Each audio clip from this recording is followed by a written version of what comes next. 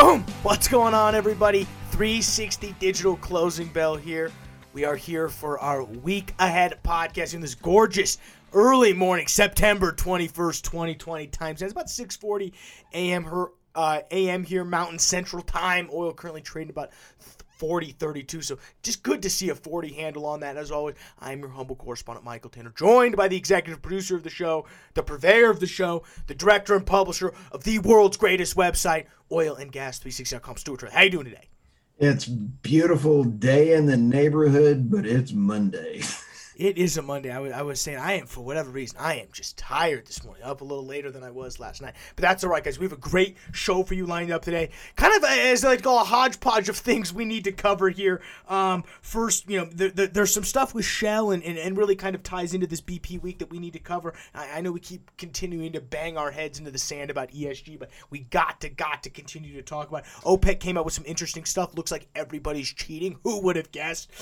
Stu has some very interesting things he's going to talk about, some solar grids, microchips. Honestly, I don't know. He hasn't really told me much about this one, so I'm going to be learning right along there with you guys. We have some interesting stories in the U.S. shale side. Stu's got stuff in the international news. There's all of the levels this week. We're really, like I said, oil's currently trading at 40.40. We're kind of back in what I said last week, more tradable territory, which is good to see, especially if you're getting on order flow. Before all of that, guys, please just subscribe to this show, 360 Digital Closing, on the Oil and Gas Show on iTunes, Spotify, and Intercom's YouTube channel. The best way to stay up to date on all of your energy market stuff. This show is also brought to you by the world's greatest website, oilandgas360.com, which Stu is the director of. You can check out everything, energy news, energy finance news, M&A, everything. I would just go to oilandgas360.com. All of your problems will be solved. Check out the 360 News Desk, which is really a one-stop financial house where you're going to be able to see anything from dashboards, overviews of how companies are doing, what the price of oil is currently doing, all the top stories that we're running on 360. So highly recommend checking out all of that. Stu also runs the Energy Expert Network, which is the industry thought leadership page. We interview everybody from around the industry. We have a crazy week lined up on that podcast. Give people an idea of who we've got coming up, what the schedule looks like, because I don't even know if I know this. Hey, this week, Michael, you did an excellent job with Liberty Frac and Ron, the president. Yeah, I'll pat myself on the back on that one. That was a good one. That was a good Break one. your arm. Go ahead. I'm going to break my arm patting myself on the back. We have Andrew, the president of Data Gumbo. We have our Canadian Canadian success story. There was a nice Freudian slip.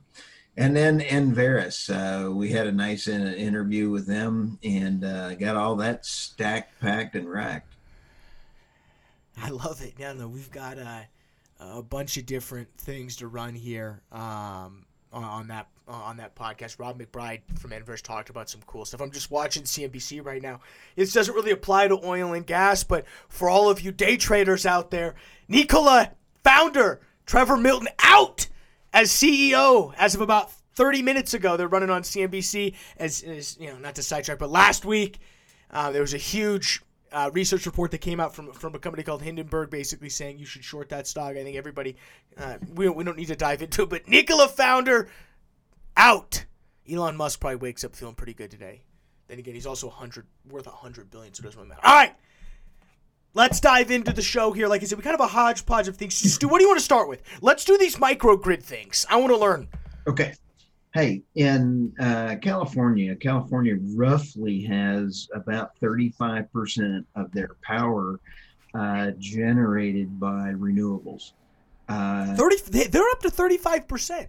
35%. Here, I mean, it's a big number, but in light of the fact that we were just talking about rolling blackouts for the past 2 weeks, it seems counterintuitive. Oh, here's something else that's going on. And when you take a look at the Sierra Club, 17 years ago, they got the law signed where they could not manage federal land and everything else. So you take a look at statistics. Let's deal in numbers. Okay. The Weyerhaeuser forests that are properly managed do not burn to the ground. You add arsons, you add goofy people that have believe I need to fact check this, but there's about 200 people that have been arrested that have been burning fires, over millions of acres that have burned. All of this has created smoke. So that brings us up to of the 35% renewables. I thought I saw this morning 14% are solar. Of those 14%, a good chunk of those cannot be used.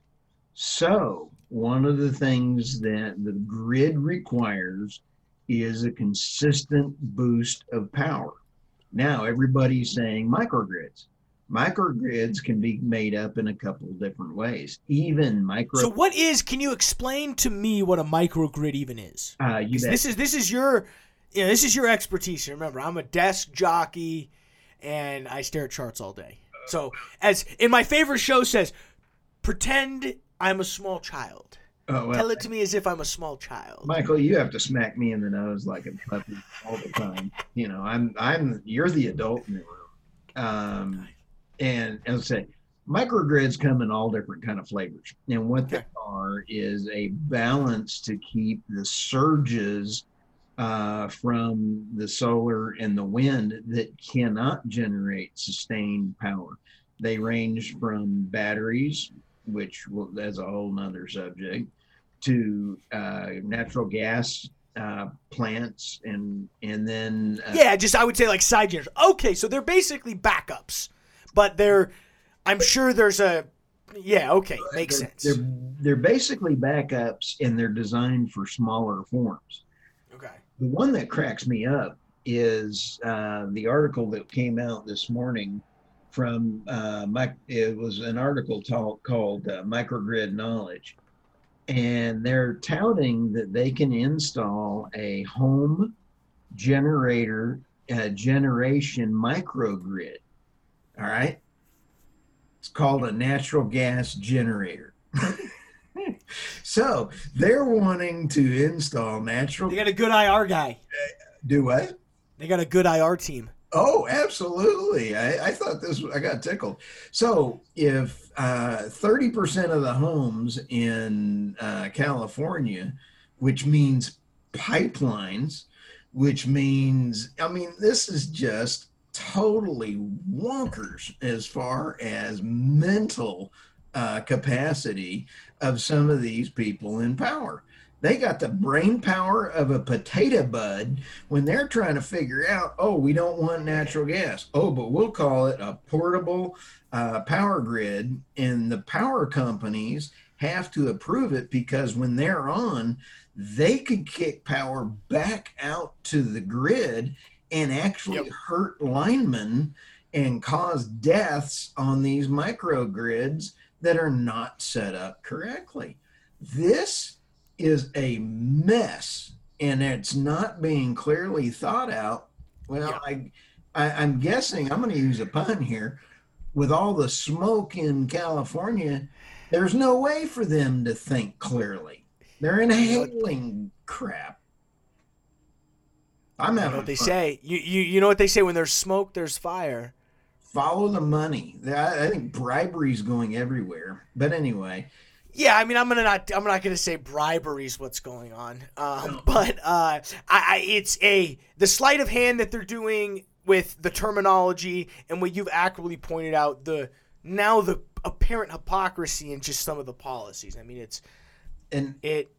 And natural gas is being very, very much needed. And then you take a look at the hypocrisy of... So let me ask you this, because really what this comes down to is, natural gas is the fuel transition to clean carbon, or to a cleaner atmosphere. That's kind of our assumption.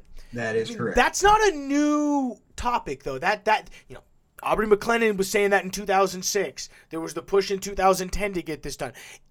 What's different, you think, about today than those other times? Because this isn't a new thing that we're pushing here. It's maybe more back in the spotlight. Do you think there's something different going on today? There is, Because I don't know. I don't know if I even know the answer to that question. I just think, well, I don't want to say I don't know the answer. My best guess would be is because is what sort of what you just said, follow the money. I think right now you're seeing a huge shift of institutional money move from traditional energy resource spending to as we've covered for weeks, BlackRock coming out saying we're only going to do 100% clean carbon. All of these people go. So does that maybe has something to do with it? well, Warren Buffett said, I believe it was 4 years ago, there is absolutely zero reason to invest in wind unless you get a tax credit. Tax credits are on a roll down. And so if the government, and which is you, the consumer, is not funding that, it is absolutely a joke. So when you consider we no longer have the ability to have a human conversation with the left wing folks, you and I have talked on the show. I believe in balanced power, getting the lowest kilowatt per hour while saving the planet and being good stewards of the planet. Okay, let's have a discussion of solar. Let's have a discussion of renewables. I really want the best for the planet and humanity. You can't talk to some of these people without getting beat up. I mean, it's just they have no ears to listen. And that, Michael, I think is the biggest difference, is that the inability for people to have a proper grown-up discussion is the number one problem. I think people are open to a conversation more than you think. I think a lot of the people who aren't interested in a conversation get more of the spotlight. It's kind of like the 80-20 rule. 80% of the people get 20% of the people get 80% of the coverage, and generally those people a little more fun. But no, I get your point. I think what all of this brings up is we just have to be honest about our energy use, our energy needs, and how we move forward to achieve some of these goals. Because I'm all for a carbon-free atmosphere by 2050 or whatever the term. Oh, absolutely. Sure, I'm down, but oil and gas is in the best position to help us get there. It's not a supplement of that per se. This whole discussion is also brought up by this morning's news in Japan that they are extending 6 reactors. They currently have 64 reactors online, and they have a normal lifespan of 40 years. So the normal lifespan of 40 years, they are approving this morning 4 of them to go to 60 years, an additional 20 years on those 4. Ooh. Now, the cost per kilowatt hour on the nukes is about the best on the world when you consider that a wind farm, and let's say the not recyclable parts, may only last 5 years, may only last 7, which is what the industry has been showing. So let's see, 60. Okay. So the parts and pieces that are going into non-ecological on all these big wind farms is pathetic. You take a look at nuclear, I really believe fusion is generating all of the nuclear reactors. And then you take a look at fission, which is going to be the one that puts the atoms together. Fusion. Now we're talking over my head. Fusion, fission. It's like you sound like Iron Man. The waste of those two combined, and the technologies coming around the corner is water. So down. I mean, you got to. That's where I believe is a very, very big player. Okay, enough of that said.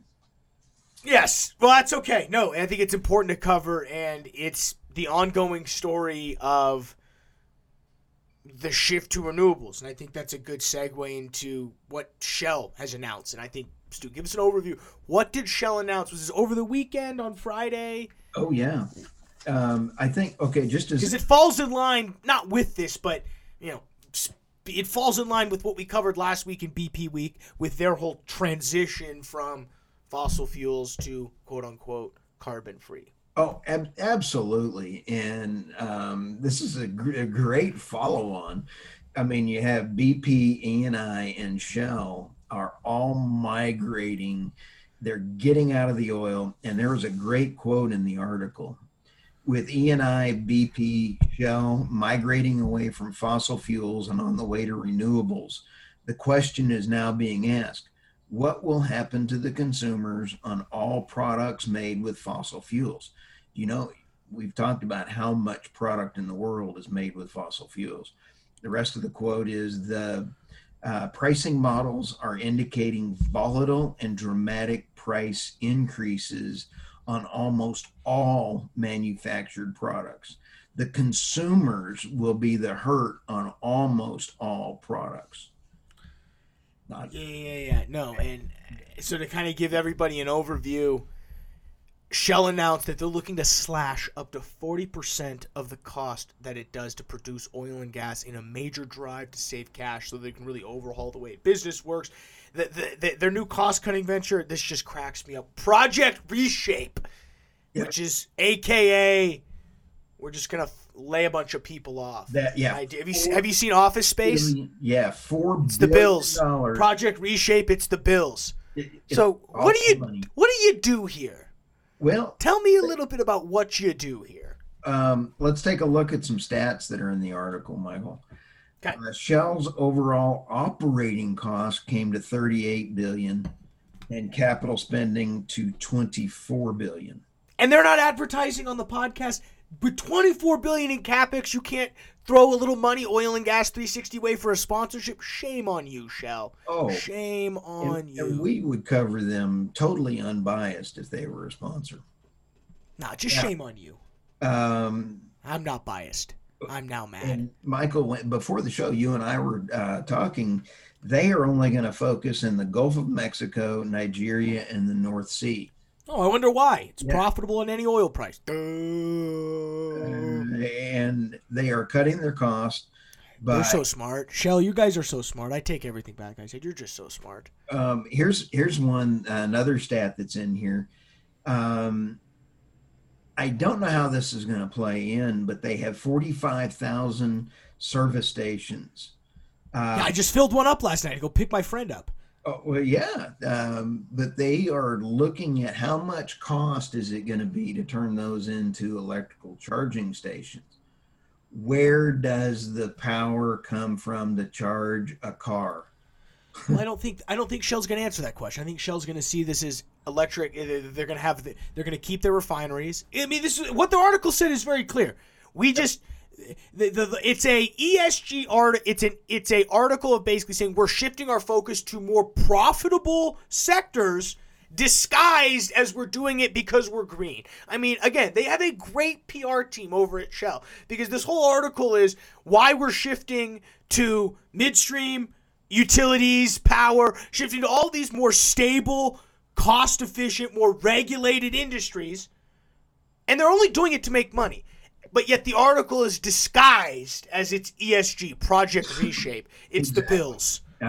There's a couple more stats in this article that I highlighted this morning before our show. And that is, it does say in here that Europe... So here we go. Teams at here's a quote in the article. Sorry, I should have to say this. Teams at Shell's three main divisions are also studying how to reshape the business by cutting thousands of oil and gas jobs, removing management layers, both to save money and create a nimbler company. I mean, I'm all for removing just layers of management. I think that's where companies tend to bloat themselves up with. You've got 6 VPs running your reservoir. It's like, yo, you only need 2. Figure out somewhere. So, but it's Project Reshape. Exactly what they're doing. Reshaping how many people work at the company. Figuring out. You know, on another note, you take folks over at Liberty Frac, and they know how to manage their employees to the best of the care of the employees. This is I understand why people want to riot against the big corporation. This is one that's sad. Let's hit the picket lines. Uh, Let's hit the. Yeah, give us some other stats because there's okay. there's some more The stuff. other one is they are down now 210 refineries from 17 last year. Those refineries are being sold off as fast as they can. So, why though? Why do they say why they're selling off refineries? they are trying to become carbon free and oil free, so they can run down the street and protest. I don't know. I guess they'll pay employees to go protest in the streets. I don't think they're doing. I think what's happening, but BP and Shell and Eni, you talked about that oil and gas utility publisher.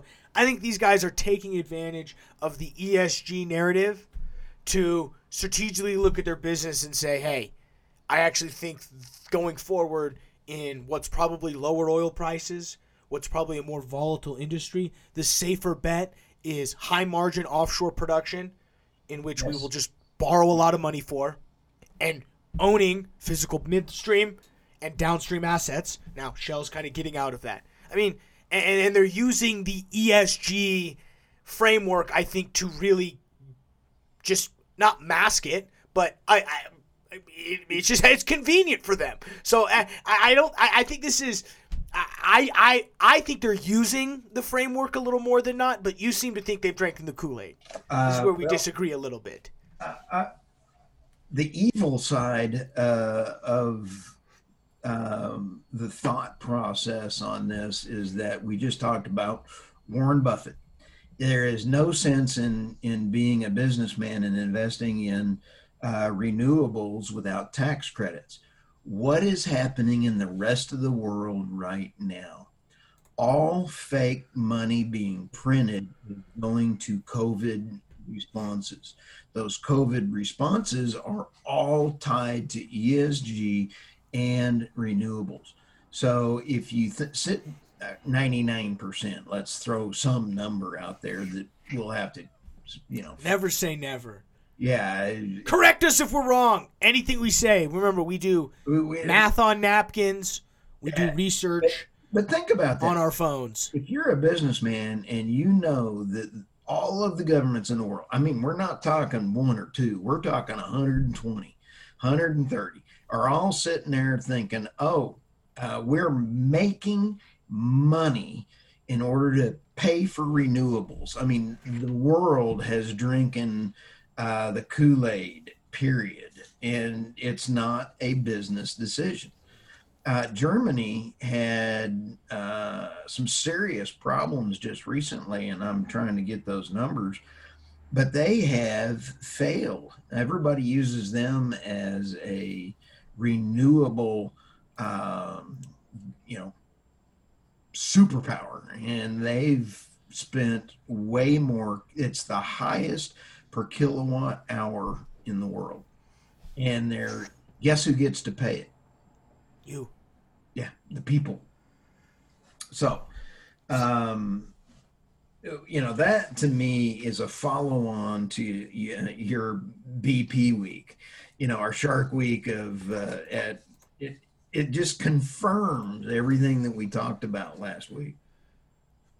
Yeah, no, it really does. Like I said, I think we're in slightly different camps on this one, but it'll be interesting. Really, I think the interesting thing will be, what does a company like Chevron and Exxon do going forward? I mean, Chevron is based in San Ramon, California.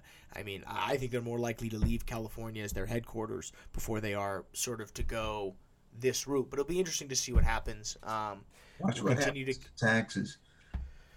Yeah, no kidding. We've got also some OPEC Plus news happened, but I want to save that for the internet. We'll just save that for the international news next year. And let's go and just shift in to the crude oil prices. As always, guys, this segment is sponsored by Sandstone Capital Group. These guys do great research. SandstoneCG.com. Call them 303-907-6825. Gotta tell them the podcast sent you. We don't get credit. We appreciate you guys keep calling them, but you gotta mention the podcast. And trust me, they're good guys. They'll give you a sweet deal. When we look at just the levels for the week, I mean, we're bullish now. I mean, we're sitting here, we're sitting about 20, 25 minutes away from the open. Not looking good for the equities markets. Opening bell at 25 minutes. Dow implied open down about 500 points. So we're going to see a nice little slide off Friday. That Friday slump, Monday slump moving into it. So, CNBC's telling us it's second wave coronavirus. Who knows if that's true? They just got to pick something to figure out why the algos want to drop today lower. But as like I said, crude's here 40.38, so it means holding steady-ish. I think there's a couple levels. I think 38.72 is probably a level on the downside that if you are interested in day trading and want to get long, probably a decent level. I mean, we've seen all the way down to 37.06, so be careful. There is some room on the downside, but I really think there's a large chunk. I'd even say maybe 39's that floor right there. If you are looking to get long right now, you got 39.73. I think is a good level. 40.17 I like. 40.62, 40.30. 7 point of control for the last 5 days. For the last 5 days here, 41.32. So I mean, there is some room to the upside to continue. If you do want to get long here, currently we're kind of bouncing between 40.62 and 40.17 here. So we're kind of it ain't nothing right now. I'd recommend sitting it out. Then again, we're only looking at price chat action. So go check out the order flow. On the natural gas side, it's not going to be good. I mean, we're $1.94 right now and continuing to slide. As these temperatures get, what's interesting is these temperatures have been hotter than normal, but we're seeing build still, which is abnormal. We need to see stock draws in crude oil. And so that's, or in natural gas, excuse me. So that's what really you're seeing. I mean, we talk about on what happened on Thursday, why you saw that tumble of the table from 225 all the way down to where we're trading at now. It's like 195, all off the back of 89 billion cubic feet build in natural gas, which we should be drawing in this season. Theoretically, it should be getting colder. People should be driving. A lot of things should be happening, but unfortunately, it's not. So we'll be checking all out with there. On the U.S. shale side, there's a couple things we got to talk about. One, I mean, if you're on that Gulf Coast, they are just getting pounded with hurricanes. Currently, Tropical Storm Beta is strengthening, and over the weekend, Shell came out. Our favorite company said it's beginning to initiate evacuations and shut in some of its production in most of its Western Gulf platform per DO. But we'll continue to monitor our other facilities. Right now, there's still about 30% of offline production from Sally. So I think some of that is in the exact same path. None of the refineries are really in way, but as of September 18th, 396,000 barrels of oil output, which is 21%, and about 435 MCF of gas per day, which is about 60%, still remained offline, peaked at about 30%. This is according to the U.S. Bureau of Safety and Environmental Enforcement, courtesy of our friends at TGS for all your data needs. Ding, ding. So we'll be monitoring Beta. That should make landfall. It's either tonight or tomorrow. So we'll be covering all of that. Denbury Resources is no longer. It's now Denbury Inc. and they began trading on the New York Stock Exchange today. You gotta love it, Stu. All I'll say is same management team, same assets, same strategy. Still have debt. What could possibly go wrong? That's about all that needs to be said. I think the last story that's happening on the U.S. shale side, we've been following in Colorado here, Senate Bill 181, which is really a huge shift in how oil and gas and the resources and how the regulations played out is managed. Senate Bill 181 is trying to really not shift away even power from the Colorado Oil and Gas Commission, but really set extremely stringent and vague rules that really could be left up to interpretation. When you write a law, you want it. I think it's funny. People say, "Why are laws so vague?" Well, so they can stay employed. If you made laws clear, it'd be very easy to figure out what to do and not do. What the law, what I mean? We need lobbyists. We need lawyers. We need 6 congressmen. Needs 7 staff members to write 400-page bills. When really you just say, no more ethanol. I don't know. Like that's just what the bill should. It's so. I think some of the reason why you see these really complex bills, like specifically Senate 181, they just got to keep people in charge. But on top of that, there has been a huge push for the air quality, and right now the air quality management only covers production operations. And so that's sort of how the law in Colorado is worked out, that the federal or the state air commission only can start regulating and monitoring on a continual basis and have air quality limits once you start producing oil and gas, because it's obvious, drilling and fracking for oil, I mean, you're gonna release some emissions. You're gonna release some noise. It's gonna be, and there's some things that specifically like open pit disposals, making sure you have proper things. Those are things that probably should already be doing. Closed pit wastewater management systems probably should already be having those, but we're not.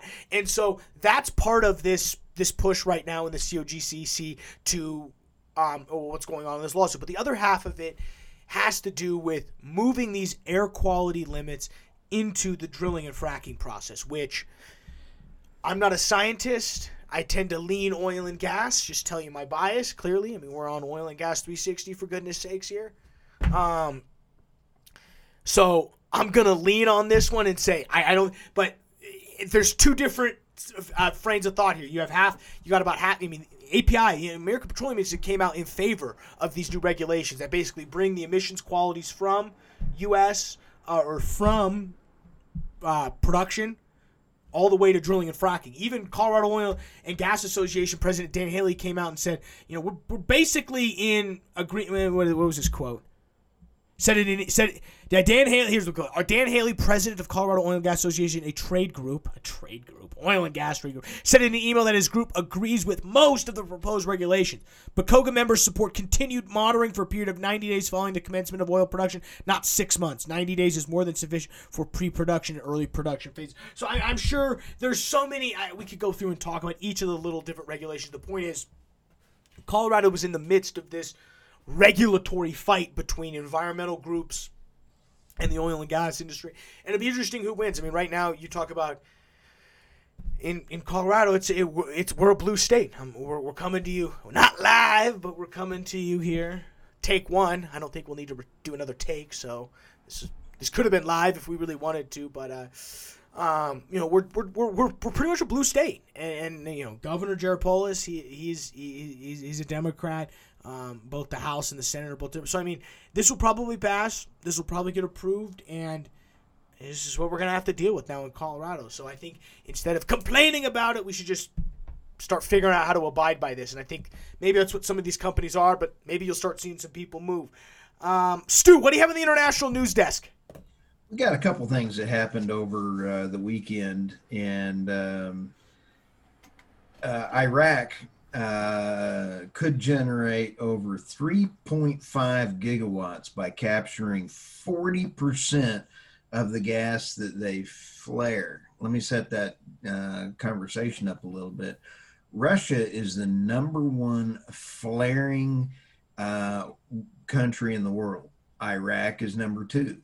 And you ought to see, I mean, they just burn everything that they possibly can. And, the U.S. flaring is almost nothing when you compare this. And some of the facts and the numbers on this, they basically produce only 18 gigawatts electricity, but they need 30 gigawatts. So it would make monetary sense for them to go ahead and put in gas lines and then power their country based on the differential that they need.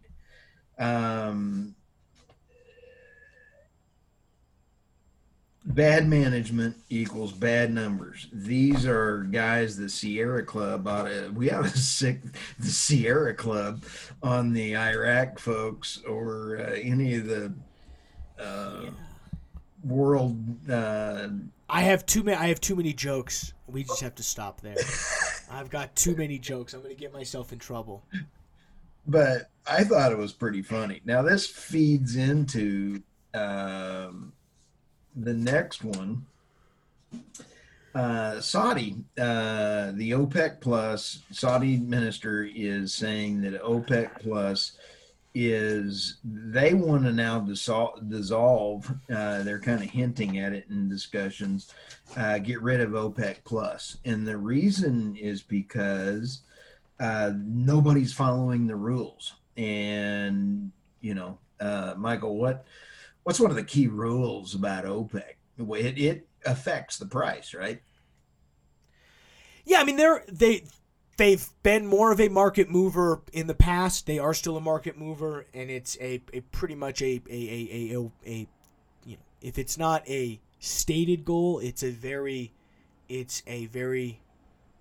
non-overt, or it's a very overt strategy of wanting to control the market. So everything they do is attempted to gain more market share. Exactly. So OPEC and its allies in August rolled back their historic 9.7 million barrels per day production to 7.7 million barrels per day.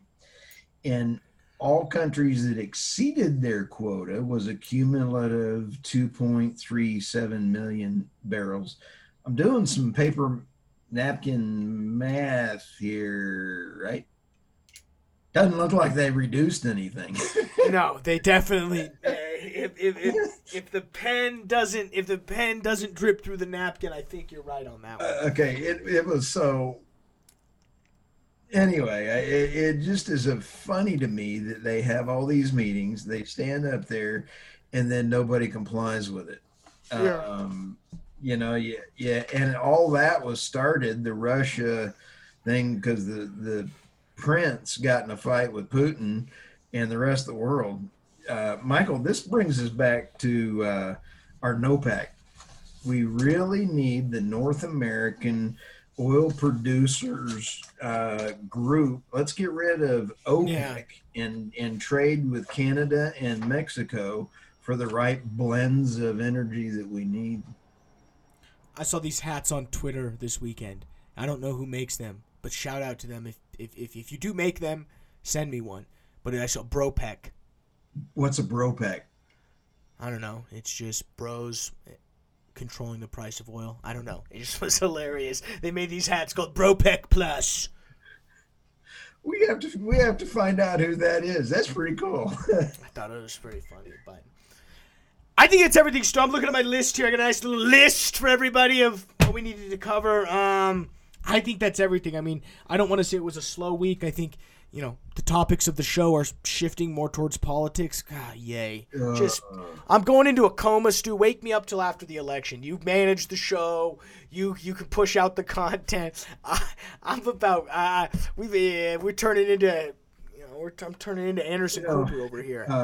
My sources, we've been covering the Mediterranean for quite a while, and my sources are saying this is going to be a slow week while some negotiations go on. So I'm hoping I'm right on that, but if something blows up, it means my sources stunk. Yeah, we'll know the validity of all that, and so that you heard it here first, guys. We're waiting for Middle East or Mediterranean news to drop. But I think with that, I think it's the perfect time, Stu. We're about here at 40 minutes. Let it go ahead and let these guys get out of here, get back to work. Seriously, guys, thank you for checking out 360 Digital Closing Bell. Available on iTunes, Spotify, YouTube, via the 360 Digital Closing Bell feed or the Oil and Gas Show feed. We're also brought to you by the world's greatest website, oilandgas360.com. For Stuart Turley, I'm Michael Tanner. Thank you. We will see you this afternoon.